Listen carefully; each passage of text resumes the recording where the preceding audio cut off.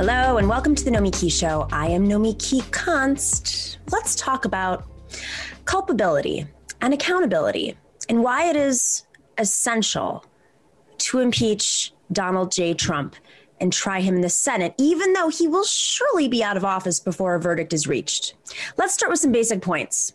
Donald Trump, the president of the United States, engineered a myth that the 2020 presidential election had been stolen from him. The classic big lie of fascists. He used the power of his office, our office actually, in attempts to intimidate public officials into supporting this myth. These officials included legislative leaders who he summoned from Michigan to the White House, the United States Attorney in Atlanta, whom he fired, and of course the Secretary of State in Georgia, whom he asked to, quote, find enough votes to reverse Joe Biden's victory. None of this worked.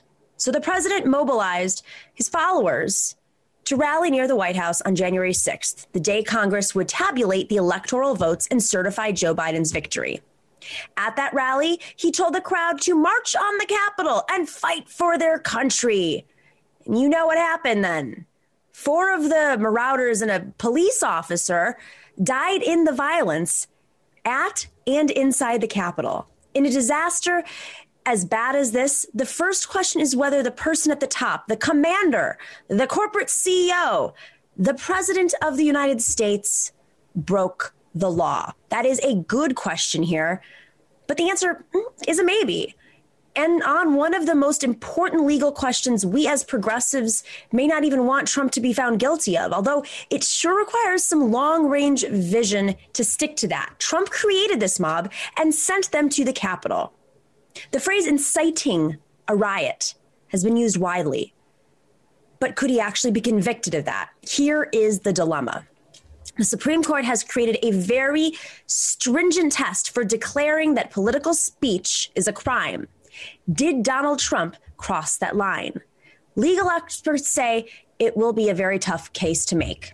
And as progressives here, this is our dilemma. We want political speech to be as free as possible. Convicting Trump of inciting the mob would further our short-run fury, but at the very least risk of narrowing the definition of political free speech, free political speech. That could come back eventually to haunt us, and we see that debate. There is a better solution, though. After the Civil War, the Constitution was amended to say that anyone who had taken the oath of office to, quote, support the Constitution of the United States, end quote, and then in violation of that oath, quote, engaged in insurrection or rebellion, was barred from holding office again. This was written to keep the rebel Southerners from returning to power. But it certainly applies here to Donald Trump. He worked for months to undermine an American election, which is a pretty solid case study of sedition for the modern age, using the tools of democracy to destroy it from the inside. The impeachment resolution the House plans to take up tomorrow morning specifically cites the language I just quoted from the 14th Amendment, which was adopted in 1868. Here's the point.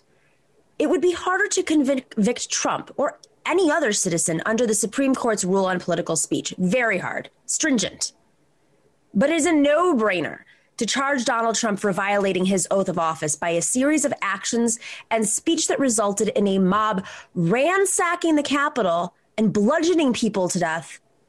5 people. He didn't just violate his oath, he trashed it, and we all know it. Republicans know it. The most important penalty of being impeached and convicted is not losing a few days in office, but losing the right to ever hold office again, especially since he's not term limited. So it really doesn't matter whether the Senate reaches a verdict before Trump leaves office. Now, it won't be easy to convict him. It will require 17 Republicans to vote with 50 Democrats now elected to the Senate. But that vote is the second reason to impeach him. We need to have this vote. There are plenty of issues on which we can hold different points of view and still be part of one community of Americans. But this is not one of those issues. It is unacceptable for any American president or any senator or member of Congress to engage in a plot to overthrow an American election, literally by storming Congress and inciting folks who threatened to kill the vice president. to get it done. We need to draw that line, and the Republican Party needs to decide which side it is on. The Republicans love to paint the left as un-American. Well, the sacking of the Capitol to disrupt the electoral vote count is as un-American as it gets, undemocratic as it gets. It is pathetic the way some Republicans are arguing that impeachment will divide the country. We are divided. What have we not been divided? We just had mobs storm the Capitol. If you don't think this is division, you're worried about more division, or are you worried about getting reelected with the Trump base, that crazy Trump base?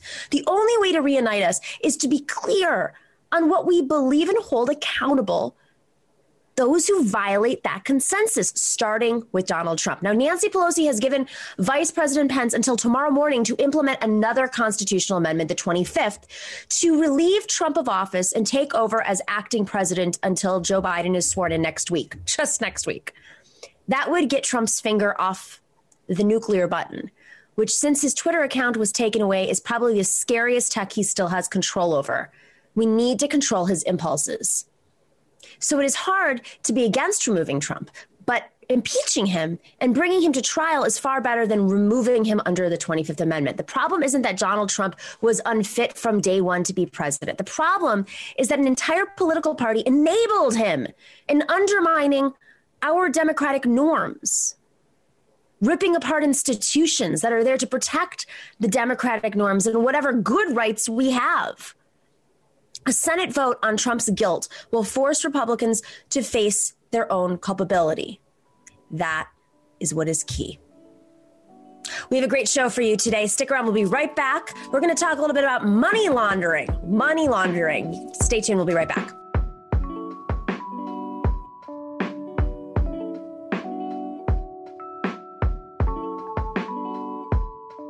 Welcome back to the Nomi Key Show. So, as much as the news has been crazy, there are other key issues that we have to be dealing with, obviously, as we go into the Biden administration. Our first guest, I should say, is a former candidate for Congress in New Jersey's 8th District. He is an anti-money laundering specialist, which just brings up a whole slew of issues, even related to Trump, which I think that post-office, especially if we go through this impeachment form, we're going to be exploring just how the office of the presidency was used to benefit him and his family, and of course, any sort of cronies. Hector Oseguera is here to join us today. Thank you so much for joining us. Thank you for having me on. It's a real pleasure. So, you ran for office recently. It was a very crazy year to run for office. Let's just start off with what inspired you to run for Congress, given your background. I mean, really what inspired me to run is that I live in one of the bluest districts in one of the bluest states in the country. And so for a long time, I was your regular Democratic voter thinking that, even if Congress is messed up, at least I'm doing my part in sending the right people to Congress. 2016 comes, I was always sort of interested in politics, but never saw myself as a participant in politics. And 2016 obviously happens and the world is sort of a very different place. So I start to re-examine what are the decisions that I made that may have led here? What's sort of going on here at home that may need my attention? And, I come to find out a lot of the elected officials that are being elected in Hudson County, New Jersey, are essentially Republicans with a blue D next to their name. And I started sort of saying, if nobody is going to step up to challenge these people and to challenge the narrative that they're selling to my friends and neighbors, I can be someone who can do that. And given that nobody primaried my opponent in 2018, I thought that it would be a real shame if 2020 were to go by and the progressive movement didn't have a chance to speak on what's going on here in this district, which encompasses many very important cities in the nation, Jersey City, Newark, and Elizabeth, New Jersey, just being 3 of them. And I felt that we deserved better. So that's what inspired me to get involved. Your background's in in assessing, and I mean, you're a lawyer, you anti-money laundering, which is extremely complicated. I mean, following the money often is how you get to the root of corruption, but money laundering is like on a whole other level, being able to assess how money moves, and especially with the current state of technology, whether it's a cryptocurrency or other forms, it's very hard to crack down on corruption. But I want to start off with just something that's in the news right now. The Treasury Department has this list you mentioned called the 314B. And I'm curious how that relates to the insurrectionist events of last week. Yeah, I'm glad you asked. So as part of the Patriot Act, which I'm sure your viewers will recognize, there was this law put into place, which is 314B, which you mentioned. It's a list that the Treasury Department sends out to every bank in the United States, which essentially means in the world. And it's a list of people. And if you are banking with these people, you have to stop. And then you have to report to the government how much money they have in your banks and what they've been doing with that money. I remember after so these lists are confidential. You're not allowed, for obvious reasons, you're not allowed to know who's on it and who's not on it.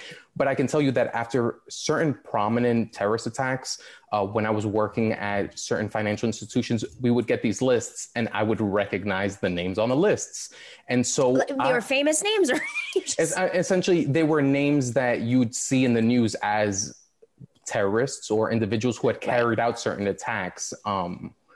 I'm sure you'll remember the Pulse nightclub, the Las Vegas attack, all these incidents, and the government would want to know where these people had used the money that purchased the weapons to commit these attacks, is one way of thinking about it. And so I would not be surprised if one of the future lists has names that will never be published in the media and people won't know about, but were people who the government knows were participating in the insurrections, because these lists come out for terrorism very regularly. And I could easily see the attack on the Capitol being seen as a terrorist attack and the government wanting to know who funded these attacks.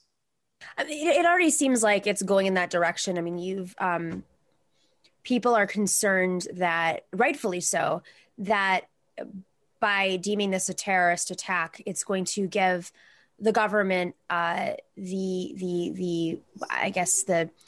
political will, maybe that's it, to expand on their already extremely, like the Patriot Act's overextension of power and monitoring folks and surveillance. I don't know how much more you could survey people at this point without going towards the Chinese government, which has expanded their surveillance to whole other levels in the last few years. But I'm curious, like, this makes sense to me, understanding where the money is flowing from, how folks are able to get, weaponry, although it seems like a lot of these folks were individuals who may have, I mean, I'm just making an assessment from my observations, but they may just be folks who collect guns and could very well do it legally, by the way.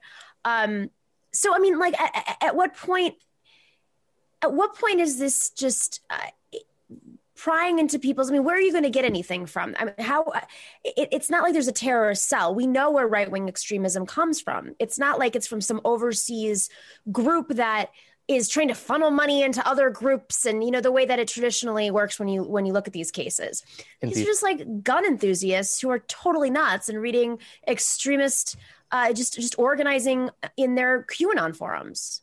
Indeed, but I would push back and say, what's the difference between people on those forums and people who are radicalized by extremists for any cause and are told to, go out and commit acts of violence in furtherance of this cause? This could be very easily seen to mirror that. The only advantage, I would say, is, like you said, these guys are not they did not send their best terrorists, as you might say, and these people. Oh, you mean the paint didn't give that away? The fur hats and the paint and stealing and putting the podium on eBay didn't give that away. Indeed. So it might not be as difficult as it might normally be to crack down on the terror cells, because these guys were not the most sophisticated of terrorist actors. And you're right. Look, I always push back against the government wanting any more authority, because from the inside, as somebody who does this, trust me, they have plenty of authority as it is. So any push to create new laws that extend the surveillance state, I would be completely against and incredibly skeptical of, because I can guarantee you they have enough already to track down a significant portion of the people who were there and the ones who planned it. And they already have. I mean, they're already arresting people, holding them right now. And obviously the platforms are either being shut down or being taken off of servers, et cetera. I think what's so frustrating to so many Americans is just that the FBI was fully aware of what was underway. And because my take is partly because there's bias in this country, and there's the buffer of the president, and maybe folks didn't take it as seriously when they should have. I mean, given the fact that they almost kidnapped the governor of Michigan. I mean, this is the writing was on the wall. There's a video that we did 2 months ago.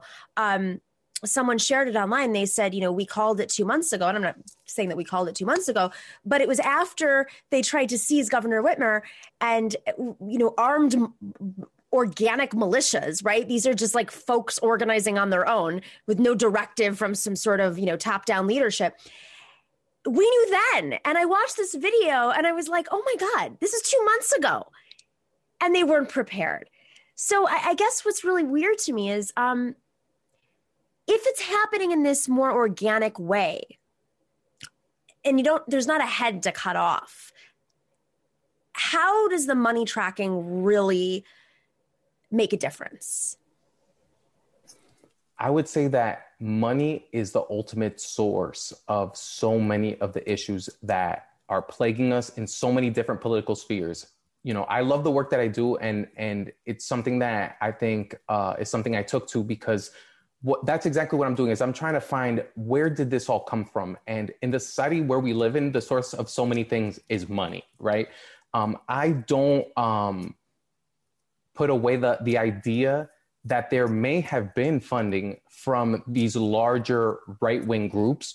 You could think of so many of them, right. your wannabe campus right-wingers, people like Milo in a new stage, in a new form, people who recognize that putting fascism in a shiny suit might be a way of selling it to working class, middle of the road people who think of themselves in that sort of way. So I don't discard the idea that there might be well-funded right-wingers behind a lot of what happened and is still happening right now. I mean, they're definitely funding places like Parler. They're definitely funding. Ben Shapiro said that he and his campus organization, not Ben Shapiro, the other one, I can't think of his name right now. They brought in buses of college students, but of course they didn't go that far. They pulled them away after the rally and didn't storm the Capitol. But there are definitely aspects that are clearly funded and sponsored. And maybe that's just enough. They know that they can just tease it out there and it'll grow and doesn't need directives. It's folks who, have been planning for this their entire lives. They are fearful that the government's going to overstep their powers. And this is our government. And I mean, you heard the rhetoric that they were saying. I mean, these are the people who line up at the border and call themselves militiamen. Yeah, I would say that there's a strain of American politics that goes back a long, long way that looks like that. That's always looking for a big brother to try to come and take our guns and our Bibles and make us submit to communism. And that goes back so far that we're sort of dealing with the newest iteration of that. It's it's like cosplaying a conspiracy theory where, like you said, they don't need too much directive because they'll just make it up as they go along. And then whatever happens confirms what they already think, no matter what happens. And it's such a dangerous, cultural cesspool that's being created. I sometimes do work, don't get me wrong, I think deep forming fascists is a great thing, but I worry about where they turn to that we might not see what they're doing. And they may come back in a more dangerous fashion. And we never even saw it coming because they've been pushed into this dark corner. So there's such a funny way that the digital age meshes with that strain in American politics that goes back all the way to the founding.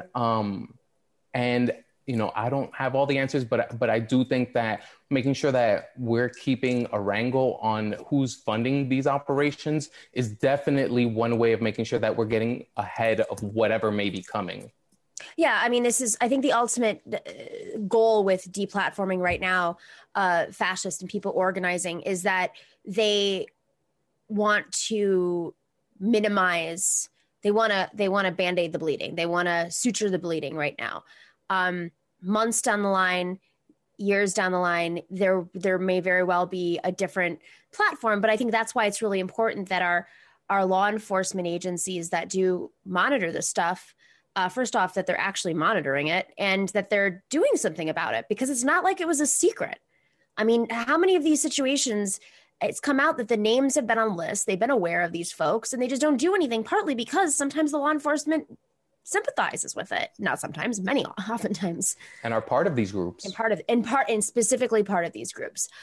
Let's pivot real quick because, Trump is leaving office no matter what, no matter what he thinks, on the 20th. And Trump, before his presidency, was no stranger to moving money in many curious ways, and there are some folks who have arguments that he ran for president to basically protect himself from money laundering that he had potentially done overseas. So I'm very curious, like, what is real right now? What forget about impeachment, but post office, what could potentially be investigated that we know for sure, given the last few years of his presidency, that could be investigated in terms of the money laundering?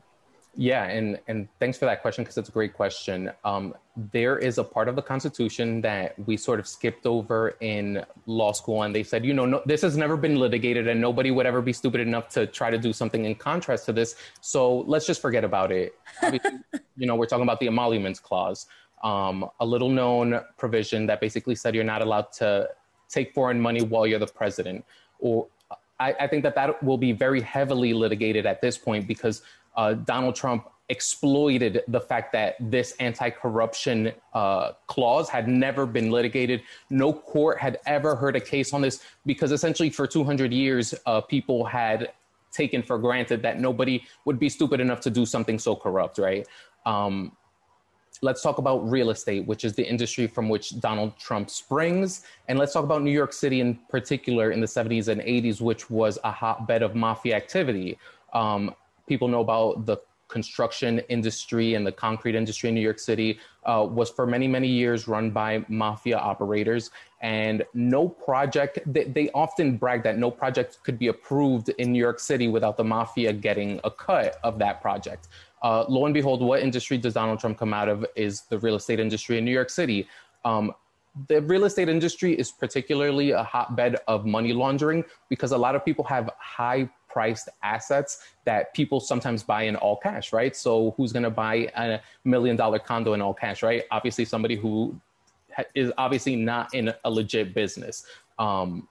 Those are not things you see in the normal world. And so Donald Trump builds these buildings, and many of those apartments are sold to Russian oligarchs, people, the world's most unsavory people, because they know that they can park their money in New York City. It's an asset that will appreciate in value, and later on they can walk away from it. And money laundering loves real estate, loves tangible assets, because they usually cost so much that people can't really say one way or the other if that's legit. And then who's going to really account for who gets the money at the end of the day?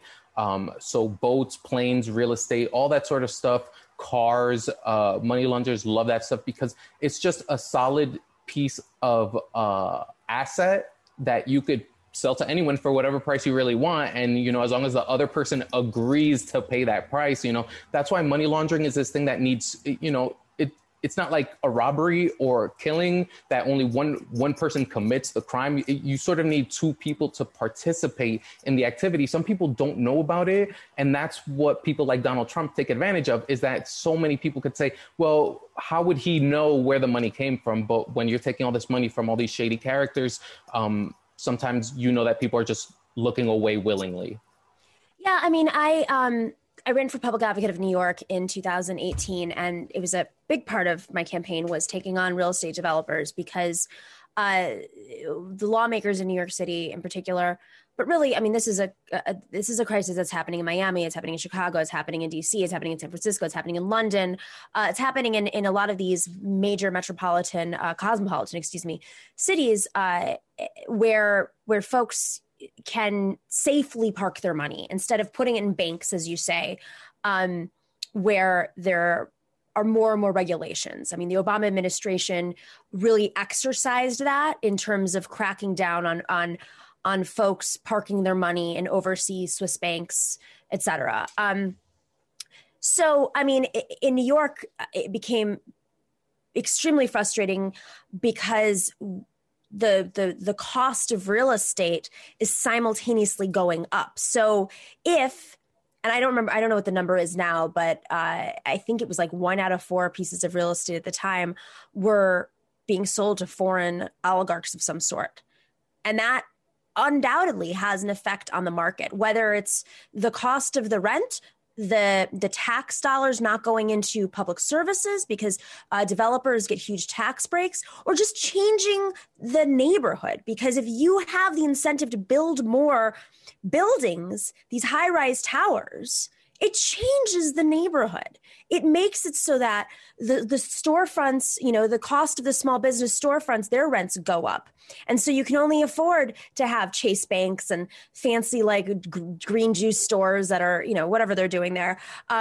And so it just changes the way that New York has, and it's visible, it's obvious, and it's essentially like empty glass towers everywhere with no lights on. And working people have been moving. I mean, I remember interviewing some union members that are New Yorkers who said they moved outside of Philadelphia and they commute every day in to New York. They consider themselves New Yorkers because they could no longer afford to live in New York City, in any of the 5 boroughs or immediate outlet, whether it's Jersey or Westchester or wherever, or Long Island. So there's a real effect to not cracking down on this, but because the Democratic Party in New York, which is it's a single party city for the most part, has been in bed with the developers for so long, they're afraid of they're so afraid of regulating it. But as a result, the city is just crumbling away and a shell of what it used to be in so many different ways. Yeah, and New Jersey mirrors that exactly. We're like the next level of what you see going on. And I think, you really hit the nail on the head with how this works in so many cosmopolitan areas of our country, is that people are coming in and they're bringing all this money. The politicians don't really care because they're getting a cut of it too. They get contributions. Here in New Jersey, it's like so corrupt. I could get into it for hours, but like whoever the mayor has a cousin and has a brother and they're on the zoning board. And so they get a cut too. And these people are explicitly doing things that hurt working class people. They're raising rents and people don't know, why are the rents going up so high? What's going on? How did this Whole Foods just appear in my neighborhood? Why are all these things happening to my neighborhood? And they don't see any of the benefits of it. There's this class of people that's hidden away. We don't even see them. Half these people don't even live in the places that they're putting their money. They just put the money there because, like you said, it's a safe investment and it's automatically sort of going to appreciate because you have all these people doing it at once. All the money coming in just floods the market and they're appreciating the value of everything. And so it distorts the market and it hurts working class people. We've seen it go on in New York City. Like you said, in Miami, it's huge. In Chicago, it's huge. And we are sort of creating a form of income inequality that people don't even see and don't know where it comes from unless you're someone like me who's an attorney and like does this stuff for a living. And I just think that that's such a scary society that we're coming to. And of course, we need new people getting involved to change how these things work. Just having this conversation reminds me of parts of my campaign. Part of my affordable housing policy was a vacancy tax. If these high-priced condos just sat vacant on the market, you would have to pay a tax equal to or more than the rent that you would charge, incentivizing people to lower rent. So that would have a deflationary effect on the rents that are being paid. And so if you see these tools being used against us, we now have to turn these tools against them and see what's going on so that we know how to combat what's going on. I mean, this is a really tough one to talk about because it's so popular, and I'm not saying I'm against this. I am saying that there is another avenue which would be extremely beneficial to all aspects of these cities. But I know everyone's talking about in New York, the millionaire's tax, and I am supportive of the millionaire's tax. But if if the millionaires leave New York or say that they're no longer, I mean, this is the argument Cuomo makes. And I don't agree with his argument, but this is the argument he's making, which is fine. They won't make it their permanent residency. They'll make Florida their permanent residency, which is exactly what Donald Trump did, right? But if you're taxing the real estate, which no one wants to touch in New York, and it's not just that we can't pay for the subway because we're not taxing the real estate. It's that literally people can't afford to live in their neighborhoods anymore. Talk about the Amazon deal. It wasn't so much just about how Amazon doesn't pay taxes. It's that when they were trying to set up that Amazon deal in Queens, right down the street from my house, it came with a bunch of high rises that were redeveloped in the neighborhood, brought to you by Democratic lawmakers who rezoned it, controversially rezoned it. And so with those high rises, who were going to buy those apartments? Oh, high paid Amazon workers who weren't even from New York, who were coming in from all over the country. So it shifted the neighborhood. The money, it's not just that the high rises didn't have to pay taxes. It's obviously Amazon doesn't pay taxes. And then you have the largest public housing in the country right outside of that, like right in front. And their entire neighborhood shifted. The cost of living in New York is just, a cup of coffee. I make the joke all the time that if you want to be a patron to our show, starting at $5, it's basically a cup of coffee in New York. That's not because of the workforce. That's not because of the minimum wage. It's because the rent in New York is so expensive. These coffee shops can't afford to survive if they don't charge $5. Indeed. And so you hit so many points there, but I just want to give a real quick shout out to Michael and Julianne Watson, two friends of mine who are your patrons and I'm sure are watching right now. And what's up, Michael and Julianne Watson? Thank you. They're from Hoboken. And this is basically, again, one of the forefronts of exactly what you're talking about, that it's now become unaffordable because all of these inflationary powers are coming in. And so what you hit upon is another thing that brings me back to the campaign, which is tax abatements. So all these politicians are handing away your money, your taxpayer money, to kick you out of your neighborhood.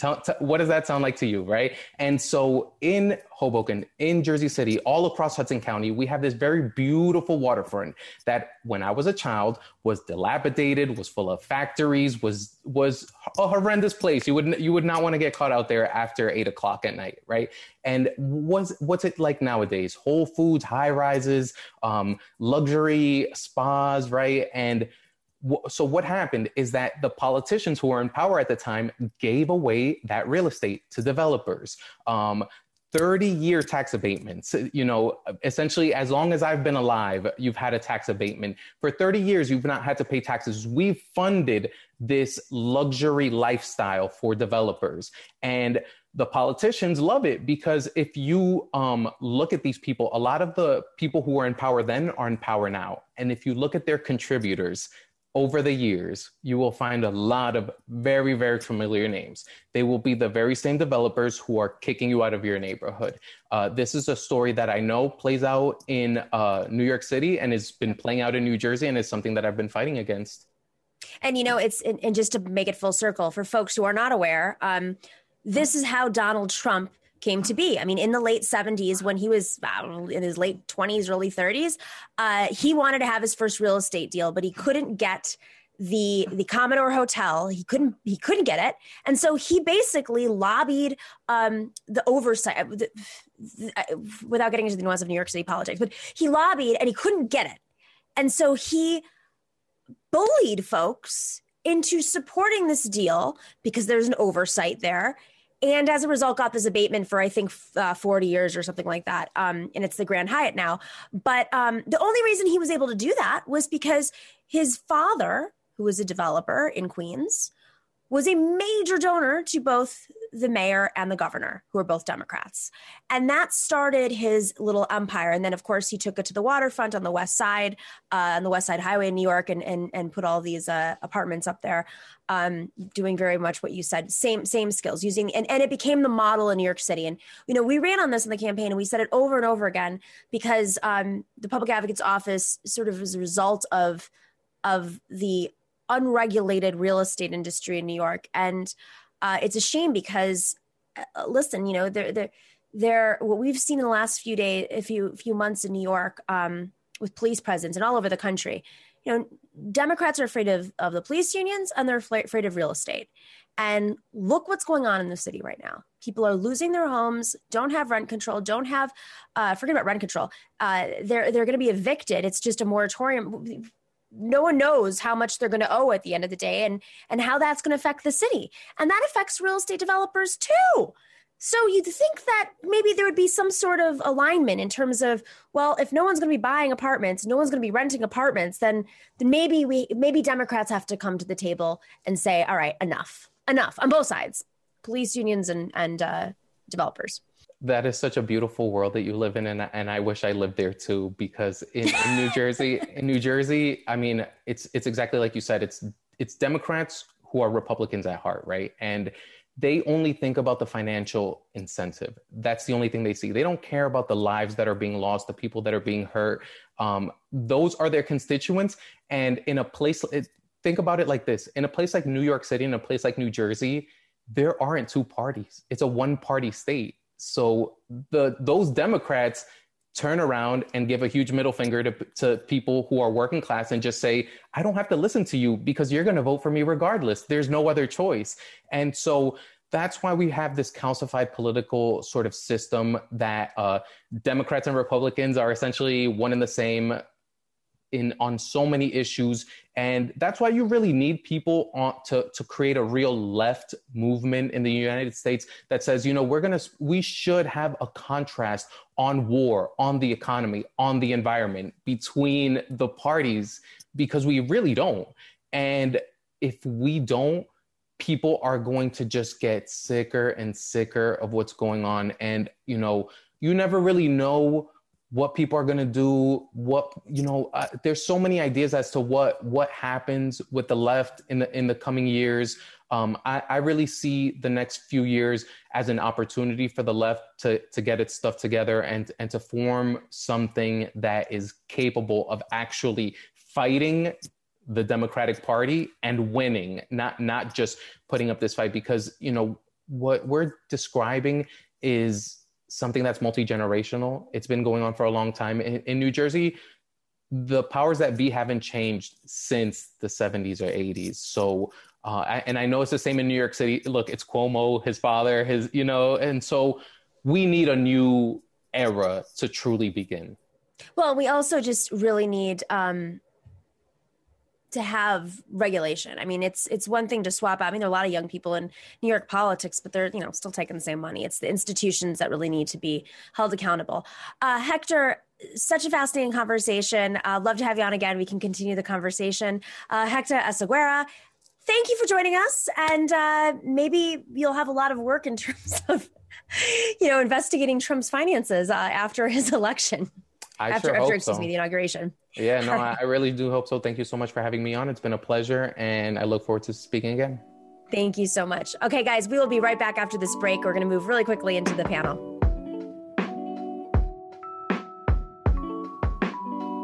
Welcome back to the Nomi Key Show. I am Nomi Const. Hey guys, this is that time where I remind you to smash that like button, click subscribe, and join us on Patreon, patreon.com/the Nomi Key Show, for as low as a very expensive New York City cup of coffee, which starts at $5. That's how much it starts at. You can also join us for our book club. We just launched this at the new year. We are reading the one and only Harvey K's book on Thomas Paine. Go check it out at at patreon.com/The Nomi Key Show. We have 3 types of book clubs: 1 book a month, 2 books a month, or 4 books a month. That's what I'm on. So it's been fun so far. I'm reading a lot, keeping busy. All right, guys, welcome back to the show. We have Akela Lacy. She is a reporter, politics reporter at The Intercept. She was previously, The Intercept's inaugural Addie Barkan reporting fellow. And prior to that, she was a politics fellow in the DC bureau. And then we have Edward Ongweso Jr., who is the co-host of This Machine Kills podcast. And he is a staff writer at Motherboard, which is part of Vice Media. Thanks for joining us, guys. Thanks for having me. Yeah. All right. There's a lot of news going on right now. I just want to start off. Let's roll this video of what's going on with congressional members who now have tested positive for COVID.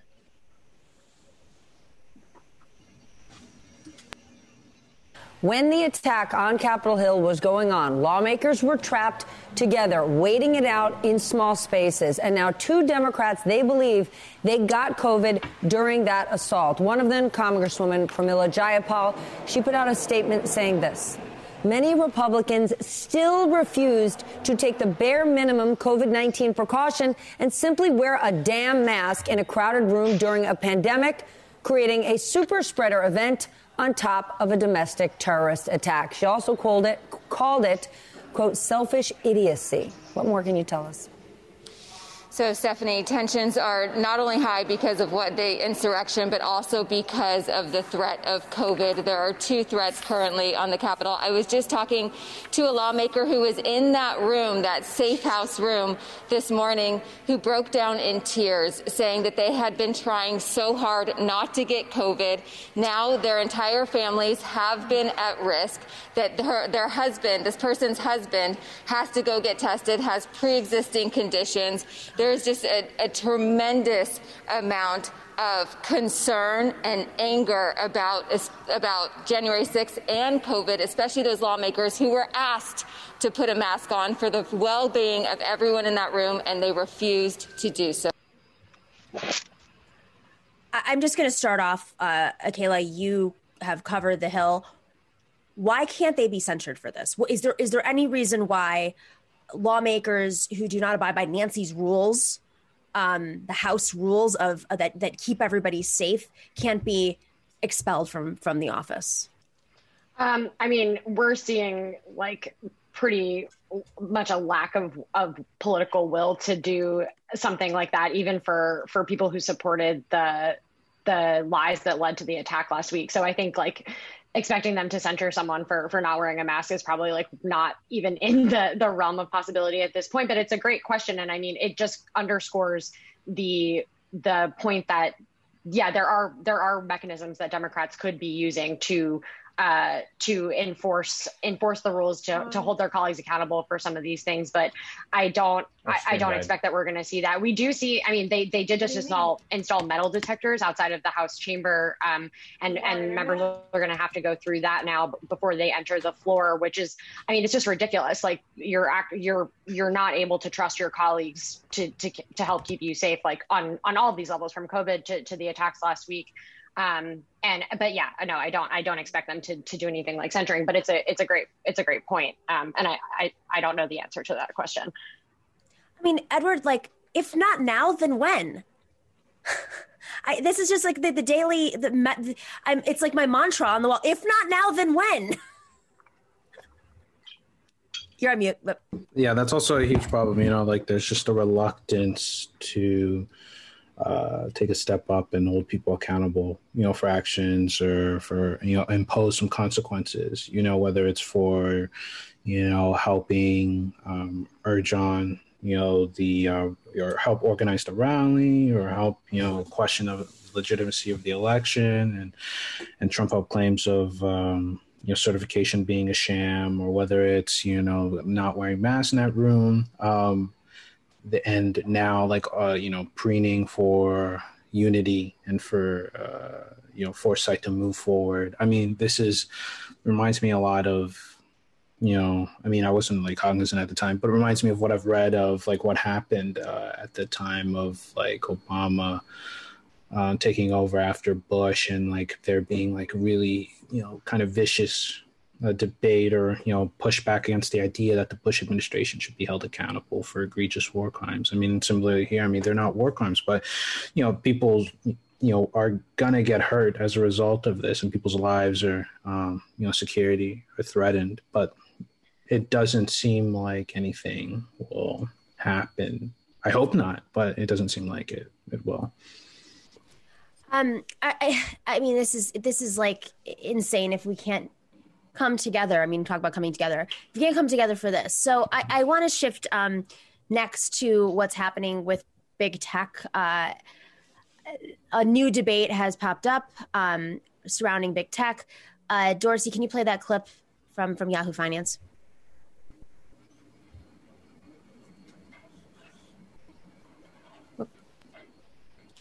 I think the fair question is, how did we get here when we have essentially a mob insurrection on our Capitol and our lawmakers have to use furniture to secure the doors? And we find that the most meaningful action, or what we find the next day, is that we're begging 30-something-year-old CEOs of companies to block their accounts. So you sort of have to wonder, how did we get here?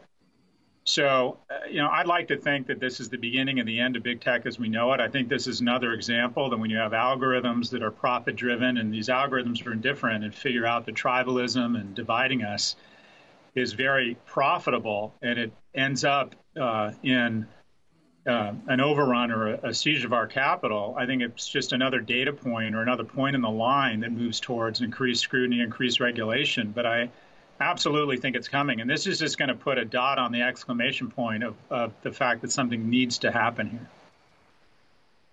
I mean, this is not a new debate. I think what's really frustrating about this, and I mentioned this at the top, that somebody had reposted a video from 2 months ago from our show in which you could have listened to it and thought it was from 2 days ago, because we were essentially warning and talking about how folks are being organized on these platforms. They were organizing on these platforms.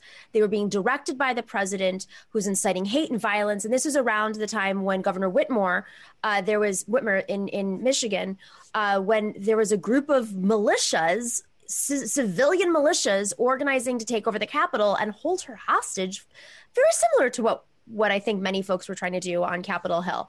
And I mean, but this debate's been going on forever. Since the rise of this monopolistic tech ecosystem, we face it in our own show. If we were angry white men over a certain age who were inciting right-wing tendencies, I'm going to guess we might have maybe millions of subscribers. Just going to throw that out there. The algorithm supports a certain type of argument and host. It's not an equal platform. So, the conversation around, like, is this censorship? I'm just going to throw it out there and say, no, it's not. First off, if Donald Trump was taking down this stuff, that would absolutely be the classic definition of censorship, because it's coming from the state. But even if it's coming from the platforms, it's not like we have an equal playing field. This has been going on for a long time. They shut down left accounts all the time. They don't give folks from more nuanced back, their arguments, they don't get the same opportunities that the others do, because the machine monetizes hate. Akela. Yeah, I mean, all of that is true. And I think, not to play devil's advocate, I'm going to annoy myself with this question, but I think the question that keeps coming up when we're talking about increasing these restrictions and finding ways to either shut down this kind of organizing is, well, they're going to go somewhere else next. And so I think that's the question that keeps coming up, like, how much can we litigate this, and how much can we actually control this stuff? And I think there's no answer to the next question that I'm going to ask, but like the issue is not so much like, oh, well, we need to have a conversation about what type of speech we're going to allow and what are the limits of free speech, but like maybe actually getting at what is the definition of disinformation, and like what are the boundary lines that we're going to draw there. And we're not really talking about hate speech or like, we don't agree with your political ideology, but that's really the core of the issue here. We're talking about something that is being organized around a conspiracy theory, and how does, I don't know if the internet can control that. I think we're probably way too far past the point for any hope on that. But I think that's the question. And I mean, people keep talking about, like, oh, we need to get over our political divisions. We need to figure out why people are being polarized so that they are fringing out to these kind of disparate and disaggregated channels. But again, when you're talking about meeting someone on the same page, when you're not operating in the same ecosystem of information, I think it's only going to continue to get worse when I'm not saying I think Parler should be able to be active. I'm not saying one way or the other, but it's going to pop up in another form, or it's not going to just go away. So yeah. Edward probably has more. I was going to say, you cover this extensively. I'm going to guess you have a lot of thoughts, but I'll just throw one out there. Is it the business model? And then just take it wherever you want to go. I think that there are like a lot of moving parts here. I mean, on the one hand, the technology has definitely amplified and made it easier to create these ecosystems and these information bubbles and these, environments in which people can end up believing in something that has no bearing in reality, or is unintelligible to another person, and so you can't pull them out, you can't intervene, you can't deprogram, you can't convince. But also on the other hand, I think the key thing is the technology is amplifying these things, and I've been thinking or trying to hammer out the point that I think that especially in a country like the United States, where there's a long history of right-wing violence, a long history of, white supremacists and white nationalists, discrediting democracy, either because vote is being expanded to Black and brown people or indigenous people, or because it's leading to outcomes that they don't like, that threaten, one way or another, because they feel that there's they're either part of some revanchist movement or reactionary trend. There's a lot of ground in this country for, any sort of tool, artifice, or system, technological or not, to, amplify, I think, long-standing trends and tendencies and political traditions to act this way. And I think, the Capitol deserves some attention, specifically because it was specifically organized on this or that platform with these or that people. But there's also I think in the discussions getting lost when we're focusing on, or when, it's been focused on about, Twitter's ban of Donald Trump, or Parler's, ejection from AWS. These are moves that are also being done by employees in of themselves. And so maybe there's a future option to look at where, okay, if we are concerned about the power that these platforms have, as we should be, right? But we also want to figure out a way to root out toxic politics and racist rhetoric or racist beliefs that underwrite most of it. We should try to figure out a way to both expand the power of workers inside these places and decentralize the ability of investors and executives to work, but also figure out the hard problems of content moderation, or the hard problems of why it is that right-wing nonsense gets propagated and amplified on these networks, because it gets also built in other places. We have TV, we have cable, we have radio, we have a whole ecosystem that is just as important as the tech realm in creating the propaganda and the disinformation, and all of it has to, in one way or another, get gutted, as well as the central rot. And I don't know if we can, in all honesty. They all require there are things we have to do at the same time, but I don't know if we have the capacity to do it. And I also don't know what playing whack-a-mole in the meantime, I'm glad you bring that up, because there's, there are a lot of issues here that I think that beyond breaking up big tech, but if we were, say, to break up big tech, you still have the same incentive structures, meaning the business models will likely be very similar. But there are some things. Let's just start off with the fact that some of these tech companies are completely aware that there are like troll armies, for instance, boosting arguments, whether it's on Twitter or invading YouTube chats, bringing clicks because they're troll armies. And so certain communities are boosted over others, or they're also used as intimidation tactics to people who dissent. But the tech companies know this, and they know where they're coming from. They also know where, like in the case of like super chats, for instance, where the money is coming from when some folks get like floods of super chats. I mean, our last guest was talking about money laundering, and this is a real conversation that no one's seems to be discussing enough. Is the business side of all of this is still very murky and new, and lawmakers clearly have not caught up to it, but they're going to have to very soon because it deeply personally affected them.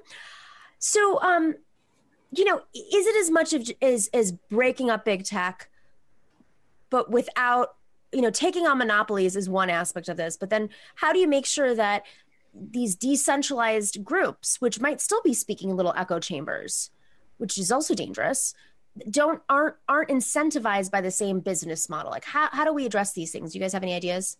And if you do, I'd like you to run for Congress. I think that one thing is I'm not convinced that social media and a lot of the way that the digital economy is operated makes sense. A lot of it is like haphazardly developed. It was like, the result of being well-financed or well-connected and being able to, take advantage of opportunities as they emerge, whether that's collusion with other companies or whether that's, getting funding from one person or another, or whether that's, lobbying and getting a law passed or getting a patron in some politician. And I think that for things that are this important to our lives and how we view the world and see it, I'm not convinced that it makes sense to just like let competition discover best ways of doing it. Because as you're saying, there's a lot of incentive there, for the development of systems where we end up, doing something that's equivalent to locking people in echo chambers or in bubbles of differing realities. But then also on the other hand, I think like there is something to be said where, simply democratizing everything is not going to fix, a lot of these problems. A lot of the problem is like, how do you do content moderation? I mean, someone has to look at the violent content. Someone has to go through, the hate speech. Someone has to go through the brigades or the trolls, or the child pornography or the, any sort of content that none of us see or, see little of, but someone in a whole fleet of workers see every day and have to. And I feel like we also don't have a good answer on that, because part of it is like, we pretend that, or it's pretended to people that technology does that instead of human beings inside of, warehouses or buildings. Right. The AI behind the algorithm is written by people. Right. And then there are people, right. There's AI behind the algorithm. And then there's also like people sitting in these places to make like the stuff that appears to be seamless AI work seamlessly. Right. And I think, one barrier to this is removing all of this stuff from market and from, profitable or profit incentives, and then deliberately planning, all right, at what scale we find with people being in certain, groups, networks, communications. I don't think we should just like be able to do any sort of technological thing just because we can, because where we are right now is a nightmare, because of that. So. Akela, any thoughts on this? No, I'm just listening. This is like kind of out of my wheelhouse, but I think I agree with everything that Edward said, and I think it is the concept of locking people in echo chambers is really what is interesting to me. And like beyond like the technical regulations of this, like I just wonder if there is a way for there to be a meeting of the minds on these things, because I mean there are obviously people who have invested in a financial interest in. As you mentioned, in kind of fomenting conspiracy and fomenting the question marks about what is fact and what is truth. But yeah, I don't think there is. I don't have an answer on how to streamline that. Yeah. So speaking of that, the materialization of, or I shouldn't say the manifestation of these little echo chambers is folks get involved, they get active, they get attention, and then they run for Congress and then win. So let's play that clip of our favorite new Congresswoman. She has definitely made her appearance on this show before. Let's play the latest from her. I woke up that morning with our founding fathers on my mind. I was thinking back to our founding fathers and how they had signed their name to a document, knowing the ridicule and even possible death would come just by signing their names to these documents. And I thought of myself in that situation. And I prayed that I would have the courage to take a stand for our country, for our freedoms, our liberty, for election integrity. And that day, I signed my name to 6 documents to stand for our Constitution, to stand for election integrity. Oh, man. All right. So just a reminder to the audience, this is the same Congresswoman who just last week was displaying a video in an ad for how she was entering Congress. You know, she's a gun owner, and she was going to walk around D.C. defending herself from the Capitol building to her office, which also has tunnels underground, with a gun, and also go into Congress with a gun because she has the right to do so, even though you don't in D.C. Let's just make that very clear, even if you are a Congress member. That's that. And then just a couple days later, we were just talking about it, like, well, how dangerous could that be? And then a couple of days later, we witnessed it. I'm opening up the floor. Anybody wants to chime in? Akela, I know you've covered Congress. Have you ever seen that kind of crazy? I mean, it's just something that I've been thinking about over and over again over the past couple of days is like how we're in a situation where the GOP is we're constantly, and Democrats are constantly playing on the GOP's turf, and like we're constantly responding to their like we're never like, and I'm not including myself in this, but like the left and Democrats are never in a position where we're setting the agenda, and I guess that's a function of the power structure that we've been under for the last like however many years. But just the idea that like we can't start from a place where everyone is on the same page, that like, okay, there are certain things that are fact and there are certain things that are not fact. And like, it's like AOC tweeted it today. It's like, this is not like a difference of political opinion. These are not like people that you should be respecting as leaders, and somehow they get away with, I mean, I guess this is just part of what we were talking about, but like they get away with spouting absolute nonsense in the under the guise of being patriotic and being strong-willed, and somehow like we're always on the defensive. And I think that's what we were talking about at the beginning of the show, that like, and what we've talked about many times, Miki, like that Democrats don't have a messaging platform. Like the left didn't have, they only came up with like something to give voters, when we, in the last like 3 days of the Georgia special, Senate election, when they were telling people to vote for them if they were going to give them $1,000 checks, and everything else has always been a response, a reaction, a pivoting, a sort of like, trying to kind of quarterback in response to like the GOP just flinging literally anything at the wall to see what sticks. And I don't know when or if, I mean, I guess we're seeing some members, and actually this is a point that I want to make, that the most aggressive legislation that we're seeing to sort of try to combat or hold accountable anyone who is complicit in last week's attacks is coming from the new members that were just elected, Jamal Bowman and Cori Bush and Mondaire Jones.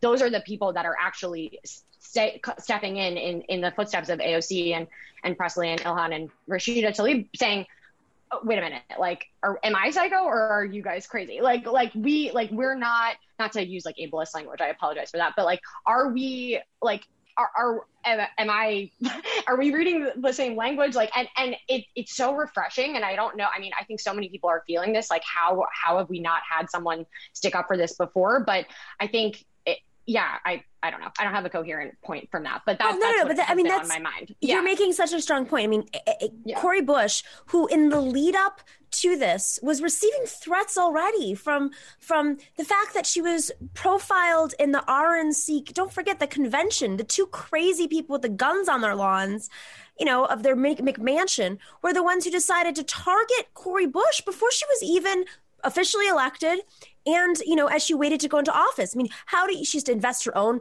money into security at that point. That's before she has the protection of being a Congress member. And she, within minutes of her being sworn into office, she presents one of the most just incredibly courageous pieces of legislation or is it a legislation or is it a resolution? It's a resolution. It's a resolution. To take on her colleagues who have really crossed the line. I mean, this is beyond Overton window at this point. This isn't like switching political. No. This is breaking the law, being disloyal to your government for what? For what? And people enabling it along the way. So, Edward, I'm sorry, I just went off on a rant, but you mentioned Cori and I Congress member Cori Bush, and I felt the same way. I felt exactly the same way. Like this is the courage we've been looking for. Have any thoughts, Edward? Yeah, I think I don't know that the Colorado Congresswoman, that video, feels like a dream sequence, and I just, I think there's also among the Democrats a refusal to, have the courage of the convictions that they espouse. The GOP is clearly, I have my problems with the Democrats, but the GOP is clearly a threat to like the guaranteed survival of a great many of things, whether it's like the ecological niche that we have, or it's the political institutions that Democrats cherish, or whether it's tackling various monopolies that dominate huge sections of our lives. And the response should not be to consistently cater to them or meet them on these issues, but at the same time, there are also structural barriers, I guess, to the Democrats actually wielding the power in a way that would hold these groups accountable. And I don't know, it is frustrating to watch and have it fall on the shoulders. I feel like it falls on the shoulders of like the newest, most radical, Congress people who also have like the largest targets on their backs, either amongst the party or on outsiders, or people, in the street that are taking cues or inspiration from the rhetoric of people that oppose them. But I think that, it's just a political system that in one way is or another just dominated by cowards, or feels like as if it's, dominated by cowards who, there's a clear threat. There's a clear problem. There's a clear way to address it. And whenever the clear problems and solutions emerge, is refusal to really acknowledge them or their existence or take them up. And then that just leads us further and further and further into this hell. I mean, so much of this, I like the day after, I just thought to myself, if Democrats hadn't been cozying up to big tech for this long, if, we see what's happening with Prop 22 in California and how they're now doing the big campaign in New York and other states. But if tech wasn't so connected to the Democratic Party in terms of funding and appointments and the revolving door between different, would we be in this situation? I mean, big tech, I think so much of the roots of big tech fall, they're libertarian roots, but the capitalism that has evolved, the business model, I should say, has created opportunities for Democrats to be woven into it. And that's just, it's like pay to play politics. Not only are they donating to Democrats and Republicans, of course, but they're also bringing actual staffers in who are now back in this administration, but took some time off and went to Silicon Valley. I mean, we have to be able to break up with these donors, these companies that are now giving jobs to our staff, or the Democratic side's staffers. I mean, this is how corruption works. It's legalized corruption, and the results are what we saw. Yeah, part of the problem is technology companies have for a long time. But technology companies for a long time, for decades at this point, have had a very embedded relationship with American economy and political system, right? Going back to Cold War and the role in the military-industrial complex, or the advent of scientific research out of universities. They've played a key role in providing jobs to specific areas of the country, in ensuring that surpluses from trade flow back into the country and keep regions that have otherwise been neglected by the state, to still have people employed and still have access to, resources. But, over time, I think that bargain has, become a Faustian one, where these firms now have enough autonomy and sovereignty to dictate the terms on which they'll operate and engage with or follow or abide by the law. And, it's going to require a huge shift, I think, not just in the actual laws around these companies, but in the way that the parties or, people in the party see their relationship to them. I think that many still kind of view big tech or technology firms as tech, when at its best moments, it can help us and can, let us be better than we might otherwise be, can connect us, can, do all these great things, when the reality is, if you take a hard look at it, most technology firms, they provide some good, consumer-facing products, but at great cost to everything else, to the ecology, to people in the global south, to children that they use as laborers or miners, to slaves that they use in China or in India, to, contract workers that they use in the United States. Is that worth it? And I think that's also as big of a pressing question as are you fine with allying with firms that will just burn you when they have enough power? That's right. Akela, do you have any final thoughts? Go ahead. I just think it's funny because you're seeing all these companies now saying that they're going to stop donating to both Republicans and Democrats. Yeah. And it's at the moment when you wish that the officials would be the ones dictating the playing rules, they're just giving them another slap in the face. It's actually no, you guys figure out how to play nice. We're going to withhold our power and we'll come back when you're ready. It's that's all that I have to It's comical. It's comical. It's hilarious. Yeah. We just need more alphabet unions growing across the country and hopefully the world. Super important. Akela, Lacy, Edward, Ongweso, thank you so much for joining us. It's always so much fun having you on our Tuesdays. So hope to have you back soon. Thank you, Nomiki. All right. I'm going to give the shout outs to everybody. I know we had a little bit of a YouTube issue, but I think for those of you watching, we are going to break this up and put it out on YouTube in clips, because for some reason, I guess in the middle of the show, we were dropped from YouTube. So thank you to everybody who moved over to Twitch. Thank God we got that Twitch thing down. We were just starting to grow on Twitch. So if you are someone who hangs out on Twitch, definitely join us on Twitch. But for those of you who were in the chat on YouTube, including Prairie Fire Kowalski from Nebraska, thank you so much for the love. Pandam Productions, thank you. Ryan Chan, let's see who else here. Ooh, it's not moving. I love this when this happens to me. Art, oh my God. Thank you. Wow. What a generous gift. That is going to go a long way. Trust me. We are a scrappy show still. So that makes a huge difference. Thank you, Art. Thank you so much. Thanks to Harvey K, who was in the chat, signed up for Twitch, moved over to Twitch and mixed it up in that chat. And MIDI Docs for not just working the algorithms on YouTube, but advising everyone to move over to Twitch. Thank you so much. And to our moderators, Bob, Chokin, The Orb, and Chuck Diesel for keeping that chat room troll-free. And, we are going to put the full show up on YouTube. That is what Dorsey is telling me. We're going to put the full show back up on YouTube, and hopefully tomorrow we'll be back at normal. I don't know what happened. It's funny because earlier today, right before I won the majority report, I turned on the lights and I blew whatever the thing is, the surge. What is it called? I already forgot what it's called. So I had to go out back and I figure out how to fix everything. A fuse. Thank you, Dorsey. I was like, what's the word? I blew a fuse right before I went on. Just real fun. So tech issues all around right now, all around. But thank you to everybody for sticking around, for joining us on Twitch, for staying patient. The show must go on. That's how we operate here, especially when there's big news in weeks like this.